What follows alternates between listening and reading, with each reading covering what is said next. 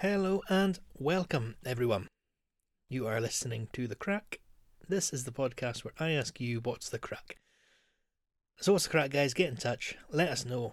You can get in touch by emailing. We are thecrackpodcastcontact@gmail.com. That is thecrackpodcastcontact@gmail.com. You can find us on Facebook, where we are The Crack Podcast. You can at us on Twitter, where we are at Podcast Crack, capital P on podcast, capital C on crack. And for you image-loving listeners out there, we have an Instagram too, where we are thecrack.podcast. So for Instagram, that is thecrack, all one word, full stop, podcast. thecrack.podcast. Give us a follow. I'll follow you back. I'll scroll through your photos and nervously try not to like anything from a while ago. But yeah, email, Facebook, Twitter and Instagram. No website or PO box yet. But get in touch. Anything at all. Maybe you've got good news to share, bad news to share. Fuck, maybe it's your birthday and you just want to hear happy birthday said to you by some dude sitting alone talking to himself in his flat. Well, I can make that happen. Whatever the reason, please do feel free to get in touch. Right, now, so what's going on with this episode? If you've been listening for a while, you may have noticed that all the episodes are numbered. If you've not been listening for long, well, I number the episodes. And hello. So whether you've been here for a while or not, you may have noticed that this episode is not numbered, which means it is a special kind of episode. Like a shiny football sticker. Or when your video was a coloured kind of plastic. Do you remember that? 101 Dalmatians was white with black spots. My Pokemon, the first movie video, that was yellow. I'm sure I had another one. Was it Hook? I had a green video. Point is, ladies and gentlemen, this is a special episode. I've only had 2 other unnumbered episodes before this one. The first was a Halloween episode, where I read out ghost stories. True ghost stories, if you know what I mean. So that was in October. The next special episode I did was in November, and that was me branching into true crime, which is a subject I enjoy very much. Which is kind of fucked up, but there's certainly enough material out there about it to show that I'm not wrong for enjoying it. Must be part of human nature. But I'm not a psychologist, so let's not get into that. The true crime episode was about the unsolved disappearance of Rainey McRae and her son Andrew in the 70s, in 1976. And it got very good feedback, which was lovely. Which means I'm going to do more stuff like that. So Ghost Stories and Rainey McRae, those were the previously unnumbered ones. And now this one. This episode was ideally going to come out in December. Oops. So I could say that I do a special one every month, but that's clearly not happened. Sorry, guys. So, special episode number 3. The first special was paranormal. The second was true crime. But this one is probably, honestly, closer to paranormal. But I'm going to go ahead and claim that this is my first episode in the cryptozoological realm. Aspects closer to supernatural, but we'll see. So today's episode, guys, this is an episode about the big grey man of Ben Macdui. Or, oh Jesus, as it's pronounced in Gaelic, Amphirliath Mór. So, aye. Right, so, where to start? Right, well, way up here, the north of Scotland, the Highlands, bagpipes, haggis, all that shite. Well, no, not really. That's more Edinburgh. What are we? Forests, heather, tweed. Right, aye. Up here it's all about the outdoor, Scotland type of stuff. The gritty reality, guys, is that right below the surface, yeah, wipe away the shortbread crumbs and shake off the whiskey drops. There is a real world. And that real world exists up here. Well, that's a conversation for another day. So I'll come to the Highlands, stay in one of our many hotels, golf, fish, sail, shoot. stalk, dance, eat, drink, and spend. Maybe I'm in a bad mood. That was awfully negative. What was my point? Yes, something else that brings plenty of visitors up here, but it's also something that plenty of locals enjoy too, is taking a day off to go bouncing away up one of the hills. Now what I like about that, and I'm going to get sentimental here guys, what I like is that once you get up to a high enough point, you get a view that's essentially been untouched for dozens, if not hundreds of years. What are you talking about? The Caledonian Forest would have been around then. Yeah, but... And are you going to pretend that you can't see the roads from many of the summits? No, I just... And the pylons! Oh, the pylons! Right, okay. So I'm talking shite, but... Maybe if you fire up a hill, you can't look back in time from the top. But there is a peace and a beauty to being up there. And there's a glorious sense of achievement. Fuck me, I'm going to have to go and climb a Munro after this. The main hills, or the mountains around here, that bring in the most visitors, certainly, that's going to be the Cairngorms. And I mean, good lord everyone, this area,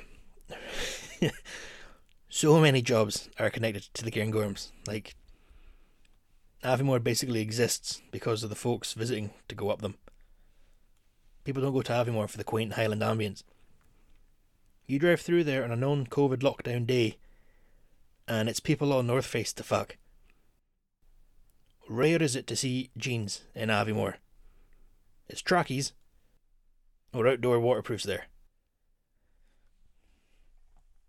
There's a sense of identity tied into the mountain range for the area.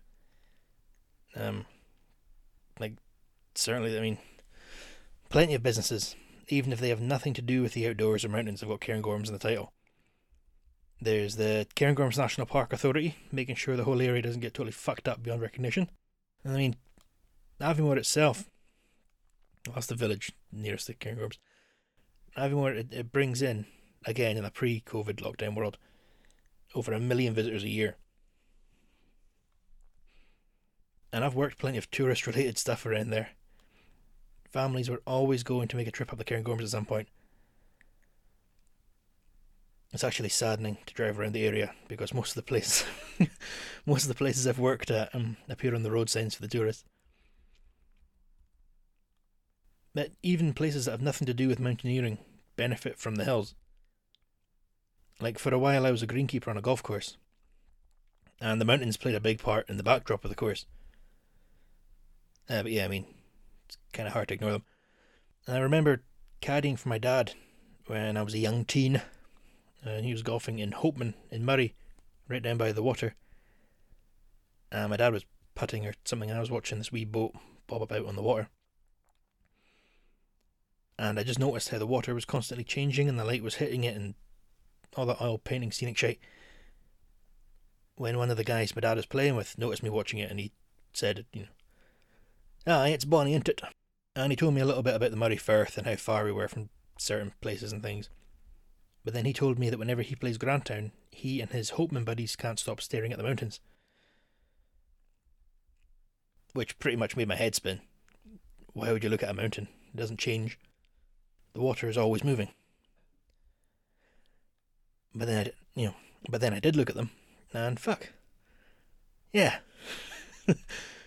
There is something magic about them. The grandeur, perhaps. The whole area really does live in the shadow of the Cairngorms, and it shows. But right, let's get some information out here about the Cairngorms themselves. Now, I'm just going to read this information straight from the Cairngorms Wikipedia page, so don't tell the teacher. The Cairngorms... Oh, it's going to be another Gaelic pronunciation, I'm sorry guys.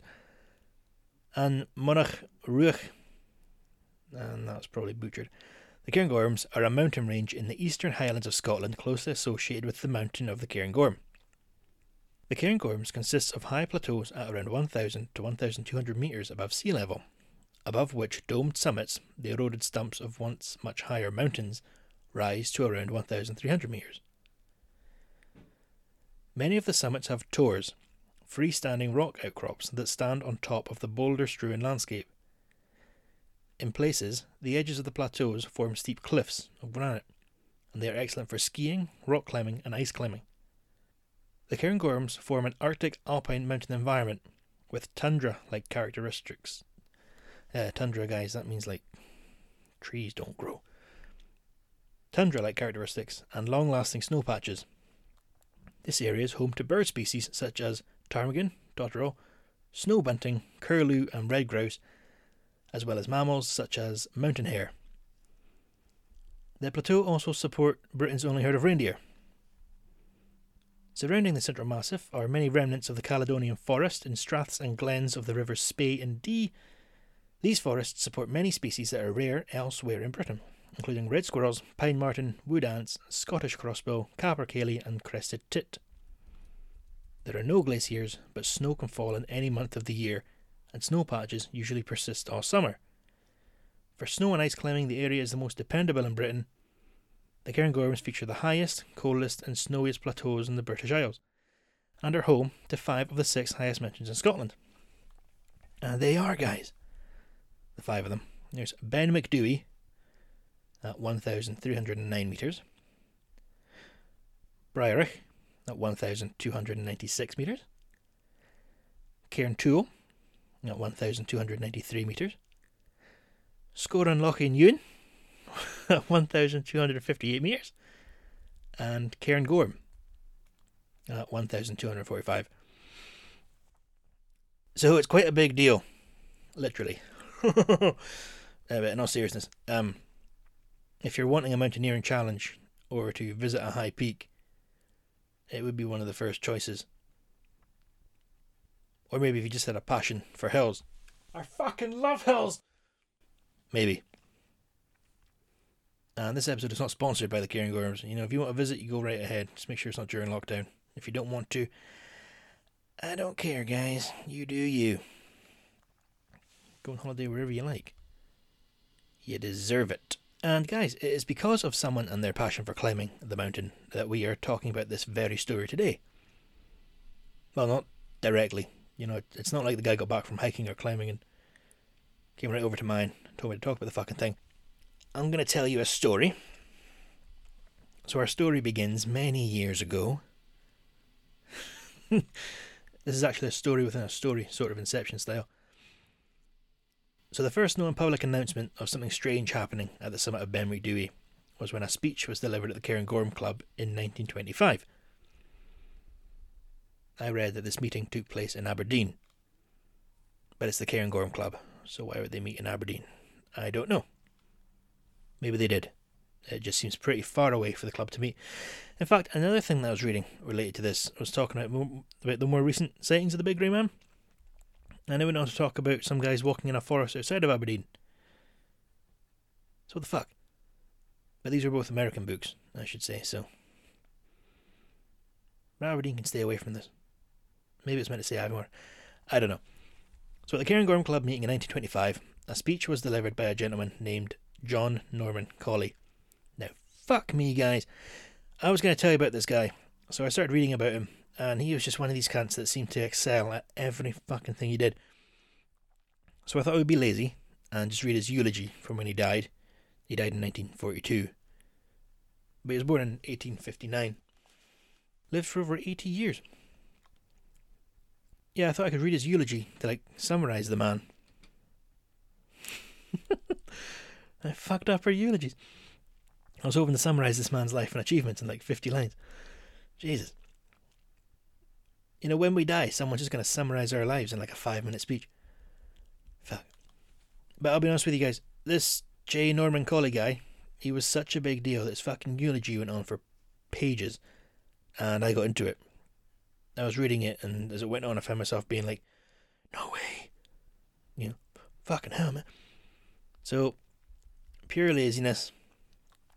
Just like before, I'll go through his Wikipedia page and I'll shout out things about him. Right. J. Norman Colley was an English scientist, mountaineer and explorer. The man came from money. His family made their fortune in the cotton trade, but the American Civil War fucked that up for them. He got a PhD in chemistry. He got that in 1884 in a city called Würzburg in Bavaria. Sorry for the pronunciation. Which, if you read about that place has got some history too. Anyway, after he got his PhD, he came back to Britain and taught at Cheltenham Ladies' College in Gloucestershire, which looks posh as fuck. It's a private independent boarding school type thing. I googled it. It's still open. If you want to send your daughter away to boarding school there, it's £12,780 per term. So over 12.5 grand per term. Which, if you're paying, I'm assuming it's going to have to be worth it. So this guy was teaching at a fancy school, but he left there and he went to work as an assistant to Sir William Ramsay, who was a Scottish Nobel Prize winning chemist. He worked with him at the University College in London. It was also at the University College of London where the Colley fella worked as the Professor of Organic Chemistry, which he did from 1896 to 1913. And then from 1913 to 1928, he was the head of the entire chemistry department there.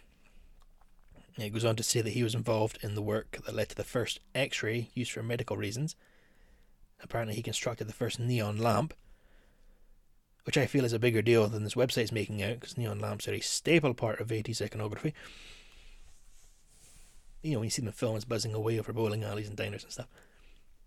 And he also did a load of other scientific things, but my ignorance prevents me from knowing what exactly they are. I'll read them anyway. He proposed a dynamic structure for benzene and discovered the first oxonium salt. I don't know what the shit they are, but I'm sure someone does. And bear with me here, guys. I'm just trying to paint a picture of this guy for you. So, in addition to being very well educated and employed as a scientist, his passion was mountaineering. I won't get into all this because, for the love of God, there is so much. But I'll bring it all together with... he was the first guy to climb. Well, he was the first guy to have the recorded, the sense. Plenty of hills and mountains in the UK and abroad. It says here that in 1899 he discovered... How the fuck can you discover it? Anyway, in 1899 he discovered the Keoch, which is a big rock. If you've seen the film Highlander, which you should have, it's pretty much the best film ever made. Sean Connery's in it. It's about an immortal Jacobite. Queen did the soundtrack. You should watch it. In the film Highlander, Sean Connery and the other guy, Connor MacLeod, I can't remember the actor's name, Christopher Lambert, they're doing a training montage. That's very 80s, guys. There's plenty of neon lights. And during the training montage, they're doing some sort of weird yoga sword shit. I don't know, but they're doing it on top of the Keoch, which is in Skye, which is in Scotland, I should have probably said. Actually, a good friend of mine, his older brother climbed it a few years ago, and when he got up to the top, there were a couple of plastic swords that previous climbers had left, so you could do your own wee, your own wee Highlander sword yoga training montage. I like shit like that. But back to the Colley fella. He was one of the first to go up Ben Nevis in the winter. In 1895, he was climbing along a Himalayan range called the Nanga Parbat. So in 1895, there was him, Colley, a climber called Mummery, and a climber called Hastings. They had two Gurkha guides, Raghubeer and Govind Singh. When a fucking avalanche came along and ruined their day, Mummery died, as did Raghubeer and Govind. So this Colley guy had been through it. He was smart, he had his shit together, he had a full-time job, and he had a hobby. Now, why am I telling you all this? Basically because he wasn't some Aviemore Ned who came running down from Ben Macdui, who went straight to the pub saying that he saw some massive cunt on the side of the hill. J. Norman Colley told the audience at the meeting that when he was descending from the summit of Ben Macdui in 1891, he was on his way down alone, with nothing but his thoughts and the sounds of his footsteps in the snow. But then as he continued, he became aware that he could hear other footsteps. Footsteps that weren't his. But he was a reasonable guy and completely surrounded by mist. So he rationalised. He told himself, obviously this is some kind of echo. But then he realised these footsteps weren't matching his. No. These echoes didn't correspond with the source. To quote Mr. Colley, he said, "It was as if someone was walking after me by taking steps 3 or 4 times the length of my own." End quote. So what did Mr. Connolly do? He started to run like he was a man alone in the misty mountainside, alone in the snow with a fucking giant plodding along after him. That's what he did. Crazy son of a bitch ran blind down the mountain, maybe 4 or 5 miles. He's lucky he didn't hurt himself. And he never went back. But having word does have that effect on some people. But that was Mr. Cawley making his speech in 1925. So what do we have in that story? We have a guy who knows what he's doing, walking alone, walking down the mountain, not to the peak, down from the peak. He's surrounded by a mist, and he hears footsteps behind him. But he never saw anything, and it compelled him to run. Interesting. So I'm going to read another little bit of information to you here, guys. This, just like Professor Cawley's experience, comes to us from the year of 1925. And much like Professor Cawley's, it didn't actually happen in 1925. The year was 1900. Queen Victoria reigned as Queen of the United Kingdom of Great Britain and Ireland, as well as being the Empress of India, whilst the Second Boer War was in full swing. Also, the book The Wizard of Oz was published. Yay! So in that year of 1900, a man called Henry Kellis was kicking about the mountainside with his brother, A1 Dr. A.M. Kellis, who apparently was a very experienced mountaineer who actually died on the 1921-22 Everest reconnaissance expedition of a heart attack. Here's a fun fact, or not so fun fact. At the time of me doing this podcast, guys, there have been 304 known deaths of folks on Mount Everest. So do with that information what you will. Back to our mountainside story. So Mr. Kellis and his brother, Dr. Kellis, were up there when they shared an experience. Naturally, they were men about the whole thing and never made a big deal. But Henry, being the chatterbox that was just so like him, told his, what's described here as a lifelong friend, W.G. Robertson, who wrote a fucking letter to the Press and Journal in 1925.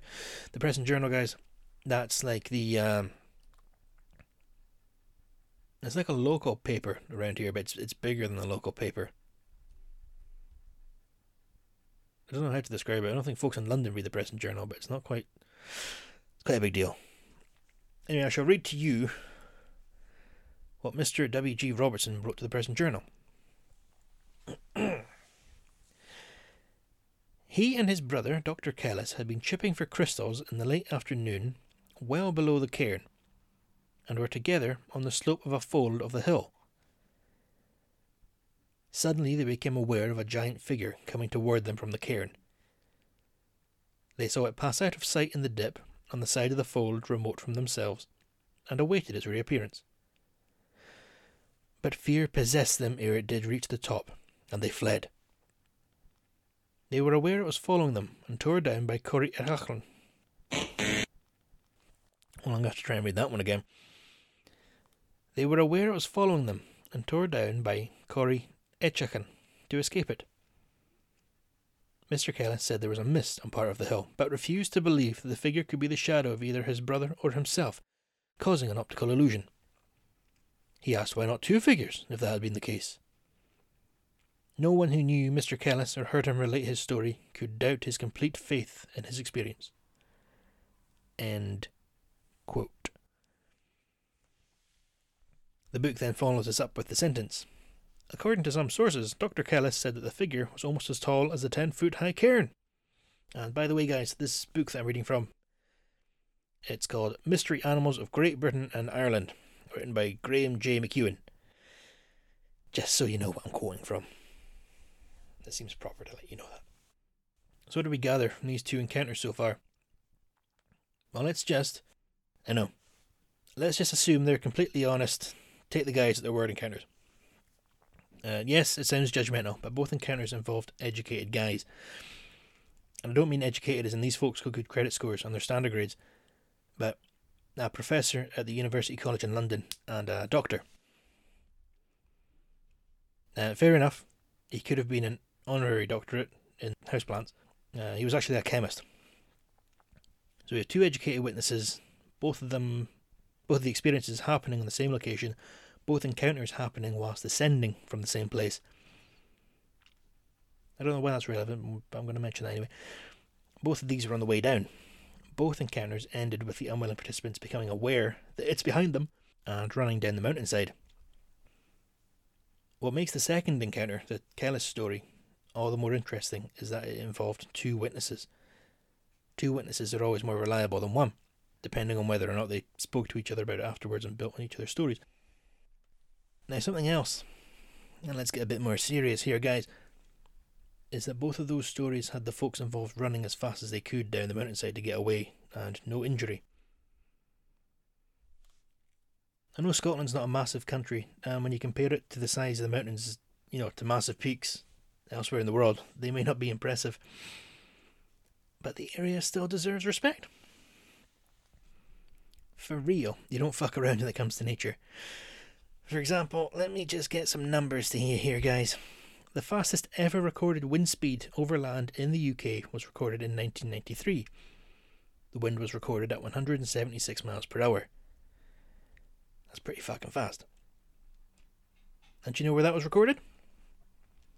At the Cairngorms Summit Weather Station. The lowest recorded temperature in the United Kingdom has twice been recorded in the Cairngorms. Minus 27.2 degrees Celsius. Now, if you want to know in Fahrenheit, that's minus 17 degrees Fahrenheit. That was recorded on the 11th of February 1895 and the 10th of January 1982. And another wee fact for you here, folks. Of all the mountains in the UK, do you know which mountain range has the blemish, or the humiliation, of being the site of the worst mountaineering accident? The dishonourable title belongs to the Cairngorms. It's not a nice story, but I'm going to give you a quick synopsis of what happened. On the 21st to the 22nd of November in 1971, the mountaineering club from Ainsley Park High School in Edinburgh, that's the high school that Irvin Welsh, the author of Trainspotting, went to, the school's mountaineering club travelled up to the Highlands and attempted an ambitious trek from one point of the mountain range to Bothy. That has since been destroyed. They were caught in a blizzard, and from what is thought to be poor leadership, unfortunately, tragically, 4 of the students and 1 of the instructors perished. Just out of respect, I shall read their names. The instructor, she was called Sheila Sutherland. The school pupils in alphabetical order: Carol Bertram, Susan Byrne, Lorraine Dick, Diane Dudgeon, and William Kerr. Bertram was the oldest of the school children to die. She was 16. The other 4, Byrne, Dick, Dudgeon, and Kerr, they were all 15. And I mean, there is more to this story. There's, the rescue efforts and everything. It's known as the Cairngorm Plateau Disaster, or Fiach Butte Disaster, if you want to look it up for yourself. For this podcast, I was trying to find actual statistics for you, but I don't want to say frustrating, because I know they're not nice numbers, but what made it difficult to find statistics is that the numbers out there aren't just for the Cairngorms. They include the other mountain ranges too. So what I did was I messaged a friend. That's right, believe it or not, this strange guy has friends. I messaged a friend, telling him about the podcast, and I asked him if I could write about when he volunteered in the Cairngorm Mountain Rescue. He replied and let me know that I could, but he had never been in mountain rescue. But I remember him having to get helicoptered away up the hill to assist in an avalanche search, which I wasn't wrong about, but he informed me he was actually in fact part of Ski Patrol, which sounds cooler than Mountain Rescue. So shout out to the Mountain Rescue team, but also to Ski Patrol. But the point of messaging my friend was to find out how often rescues are necessary on the mountain and how successful they are. And I can tell you guys, they were not always as successful as one may hope. And he let me know that there's definitely a good 10 to 20 people each winter that will need rescued. Now, of course, depends on the weather and the conditions. But he added that there's normally a few fatalities if there's loads of snow and ice for climbing on. So the mountain range itself, with or without a monster roaming the landscape, can be, and as shown, certainly has been, a dangerous environment. But let's get back to the big grey man. I'm going to read you another encounter, and then I'll stop with the encounters, because you probably get the idea by now. There's a man in the hill. What's that? Oh no, monster! Wow, run away! That's generally how they go, but this encounter's a little bit different. Okay then, so this story, as reliable as it sounds, is the story of a friend to a man named Richard Frere. Richard Frere was an author who lived around Inverness and wrote books on rock climbing and the natural world. And from what I gather, he spent a lot of time on the hills. But just to be clear, this isn't his story. It's a story that one of his friends told him. And before I read it, I'm just going to add to all this.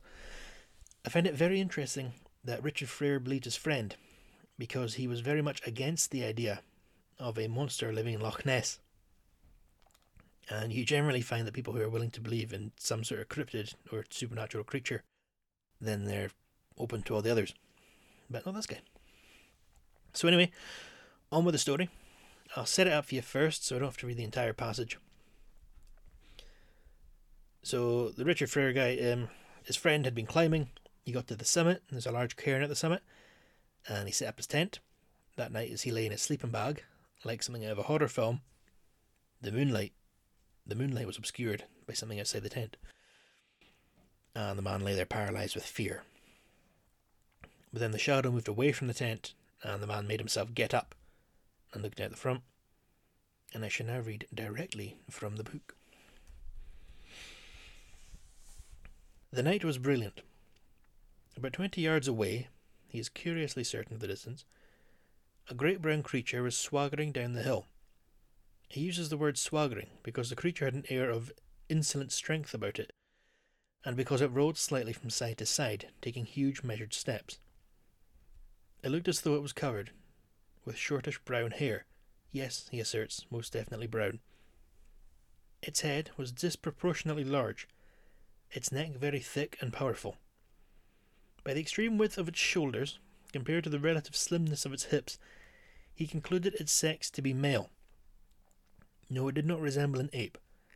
Its hairy arms, though long, were not unduly so. Its carriage was extremely erect. He tells us that the creature was at least 20 feet in height. And so end quote. The book continues with the following information. The witness had arrived at his estimate of the creature's height by carefully noting various features of the landscape near to which it had appeared, such as a large boulder, and then applying basic trigonometry. Nerd! Okay, people, so let's talk about this shit. So what we have there in that story is a situation that differs from the previous experience. This guy was not walking down, it was not daytime, he did not run, and he actually got a look at the thing. This guy was camping, it was night, he just watched. And he said it was about 20 foot tall, covered in brown hair, massive head, strong as fuck, and undoubtedly male. Alright, so what do we do with all this? Well, let's just think about what the shit this creature could be. Naturally, the first similar, if I can use the word similar, the first similar creature to compare it to, what with the mountains and the snow and such, would be the Yeti. The Yeti, if you are unfamiliar with it, is a similar creature to the big grey man, but the difference being that the Yeti's apparently left footprints plenty of times. The Yeti, or the abominable snowman, as he's known, is a part of Himalayan folklore, and the legends of it go back, way back within the Tibetan people.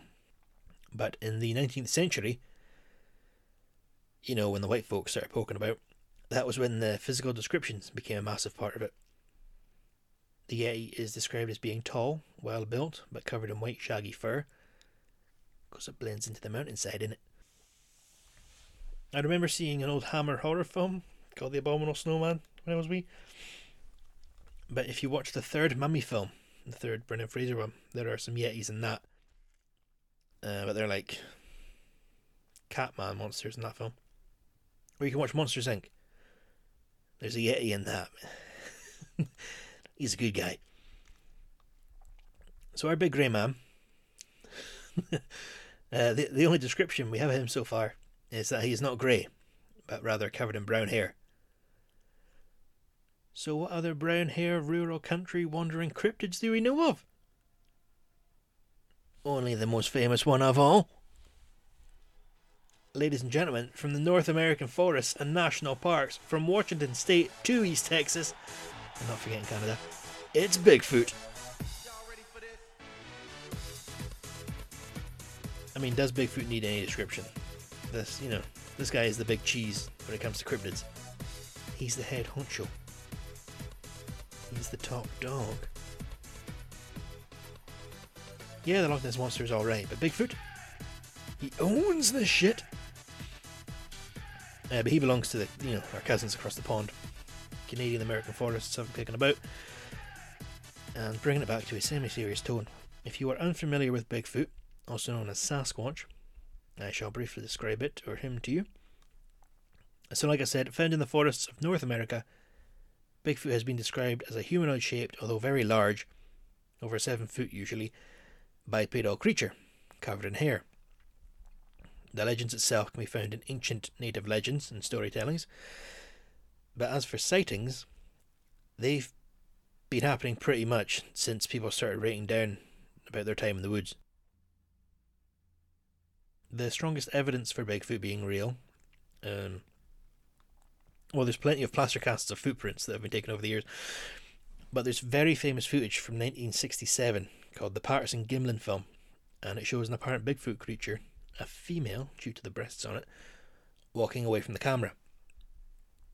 The creature briefly looks back at the cameraman, and that still image, it's like undoubtedly one of the most famous mystery-related photographs out there. Like, surely you know the photograph. Anyway, so that's Bigfoot. So, could we assume that the big grey man is the Scottish version of Bigfoot? Yeah, you can if you want. Yeah, let's call it there. Okay, so the big grey man is probably just Scotland's version of Bigfoot. I can't think of anything else that could... Wait a second, hang on.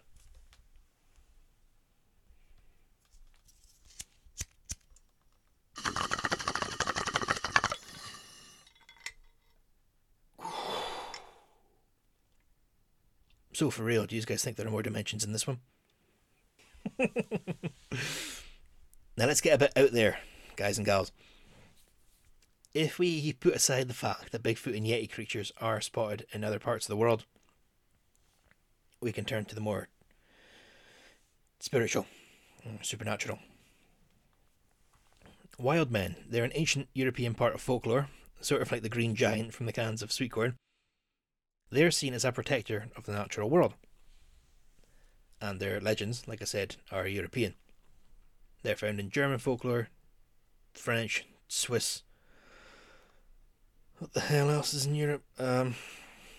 Holland. And of course, ye old England folk tales too. Even in the King Arthur tales. They're seen as protectors of the natural world. Usually naked or hairy, and wielding a club. Could this story be a branch off of one of those? Something to think about. Let's just have ourselves another encounter story. But you said you weren't going to do another one. Yeah, well, I lied. This is called TheCrack, not The Truth. I am reading this one directly from a book called Scottish Ghosts by an author called Lily Seafield. This book has been printed several times by different publishers, because I, the fool that I am, have bought it more than once. Twat. Okay, right, so where was I? In 1943, a man called Alexander Tenion, Tewnion, was on Ben Macdui. He was a naturalist with considerable experience in the mountains. As he climbed, he became aware of the sound of heavy, slow footsteps. After a while, a large figure rushed at him out of the mist. Tewnion shot at the shape 3 times but seemed neither to hurt nor scare it off. He turned and fled, and eventually managed to shake off his sinister follower. The figure on Ben Macdui, whoever or whatever it may be, certainly seems to be a malign presence, and its manifestations have succeeded in inspiring great fear in even the most hardened mountaineers. End of passage. So what's this? An outdoorsman with mountain experience, heavy footsteps behind him, just like the others. But then, holy shit, something came at him. And this guy was packing heat. But I suppose in 1943, could be climbing a mountain and a German soldier could just have come parachuting down. So I suppose that excuses the guy for keeping a handgun beside his Kendall mint cake. But apparently the gun didn't do any damage to the creature, and the man had to run away, like the others. It's almost like the creature was trying to keep him away from the area. Now I'm just going to go ahead and direct this entire subject matter to a country I have never visited. Wales. I'd like to go, I've just never had a reason. Wales has its share of mountains too, and they also have their folklore. The reason I'm mentioning this is because they have a figure called Brennyn Lwyd. I probably totally mispronounced that. Or in English, Grey King. This character is said to haunt the top of Mount Snowdon, preying on lone travellers who get lost in the mist. Now guys, in fact, did they just copy the Big Grey Man? Seems it. Or maybe there's more than that. Maybe there's something to it. You guys familiar with fairies? Like Tinkerbell? Yeah. Well, this area has its more than fair share of fairy-related stories. There's the... what the fuck's that hill called? There's a hill in Inverness that they apparently live in, and some poor guy got taken away by them, but then let go later that night. But 100 years had passed. And then there's the Green Loch near Aviemore, which it seems everyone with an Instagram account went there during lockdown. And yes, maybe it's green because of the limestone, but the reason it's green, so my mother told me when I was a wee boy, and so her dad told her when she was a wee girl, the reason it's green is because that's where the fairies wash their clothes. Which makes sense. Fairy legends go way back in this area. And why? Do they come from some long ago point of truth? As hippie as it sounds, there isn't energy to these isolated places. Yeah, I can't even describe that. Yeah, it's fantastic. There's woods near Loch Morlich I love to be in. Part of the Abernethy forest, and it feels right to be there. There's an energy to it. Could there be a spiritual reason behind the sightings? Could there be, maybe, a chance that these encounters people have had with the Big Grey Man or the Grey King? What about the chance that these things are guards or gatekeepers for other realms? I know, like fairy realms that can only be reached during certain weather conditions or at certain times in these isolated places. Yeah, that's what I'm saying. Maybe these guys are bouncers for the fairy worlds. Sorry, mate, you're not getting here with trainers on. But that's the version I like to believe. I like to think that there's things that we can't understand from a time that we don't know, and it's all still going on behind a veil that we can't get our hands on. So I could go ahead and call it there. It's been going on for almost an hour. But one more story just for you guys.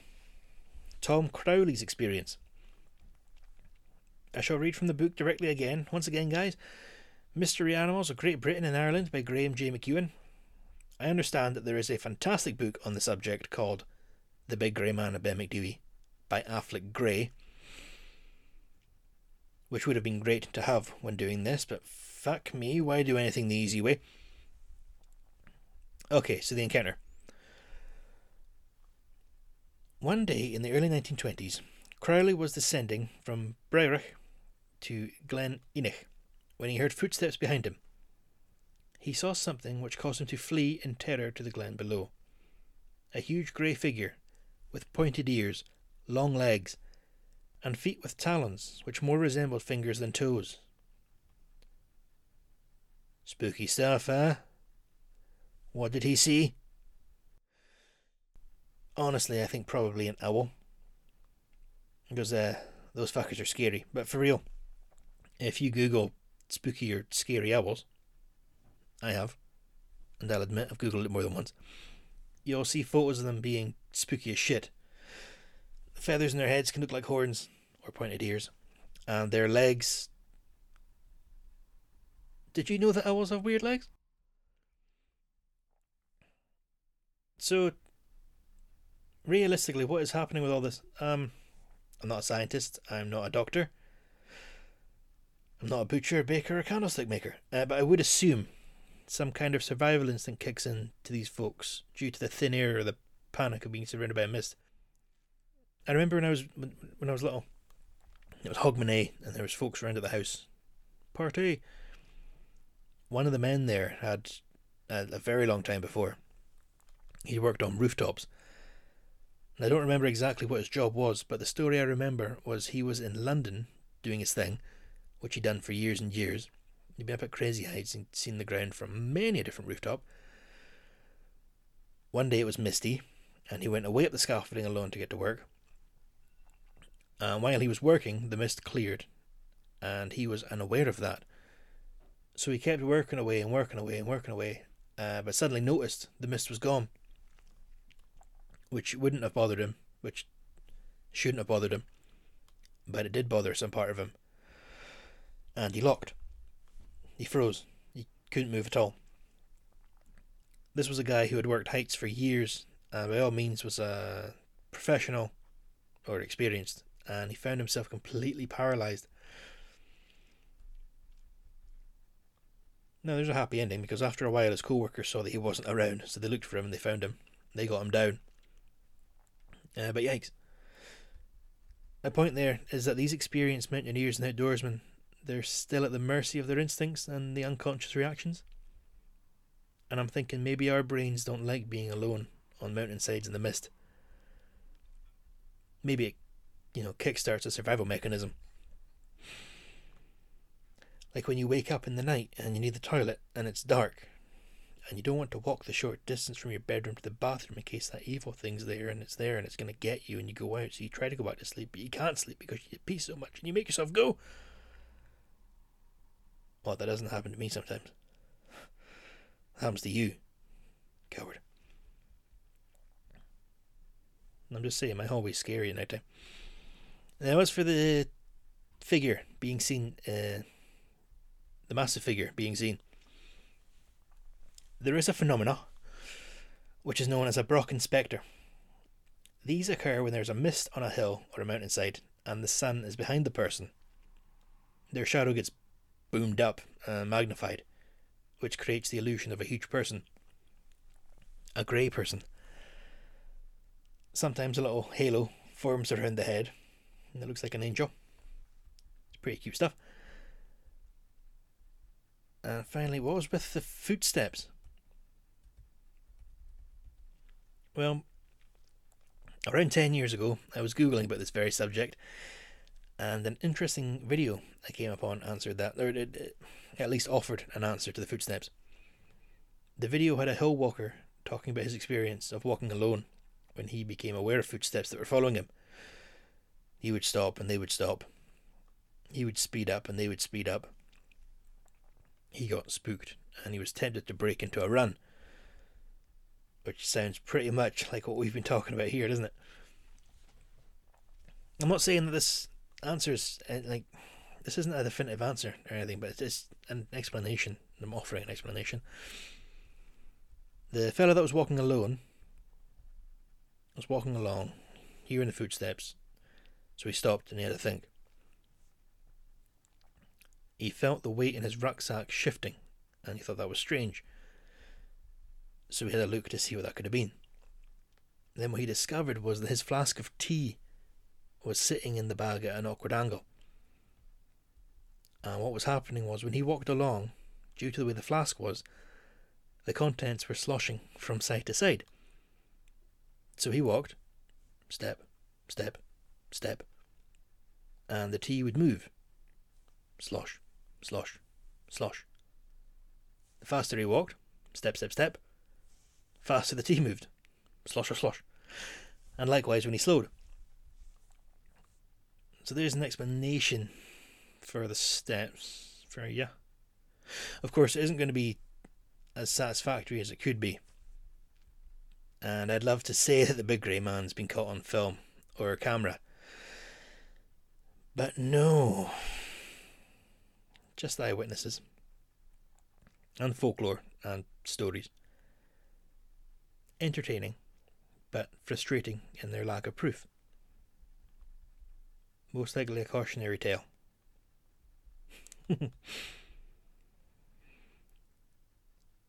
Well, guys, is that an abrupt ending? Probably. I think I shall leave you with that. So that's The Crack with the Big Grey Man and Ben Macdui. And I hope this leaves you with more questions than answers. You can go and do some research and look it up. There's never been a major film made on the subject.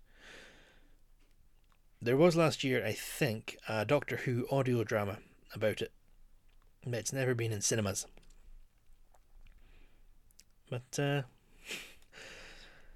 yeah, we're done. Yeah. But aye. Thanks for listening. If you haven't liked us on social media, please feel free to. On Facebook, we are The Crack Podcast. Twitter, @PodcastCrack. Instagram, thecrack.podcast. But please do email thecrackpodcastcontact@gmail.com. Any feedback, any thoughts, any theories. So, until next time, guys, stay safe, keep out of trouble, don't take any shit, look after yourself, respect nature, mind that the weather on the hillside can turn in a second, and be good. I'll talk to you next time. Bye for now.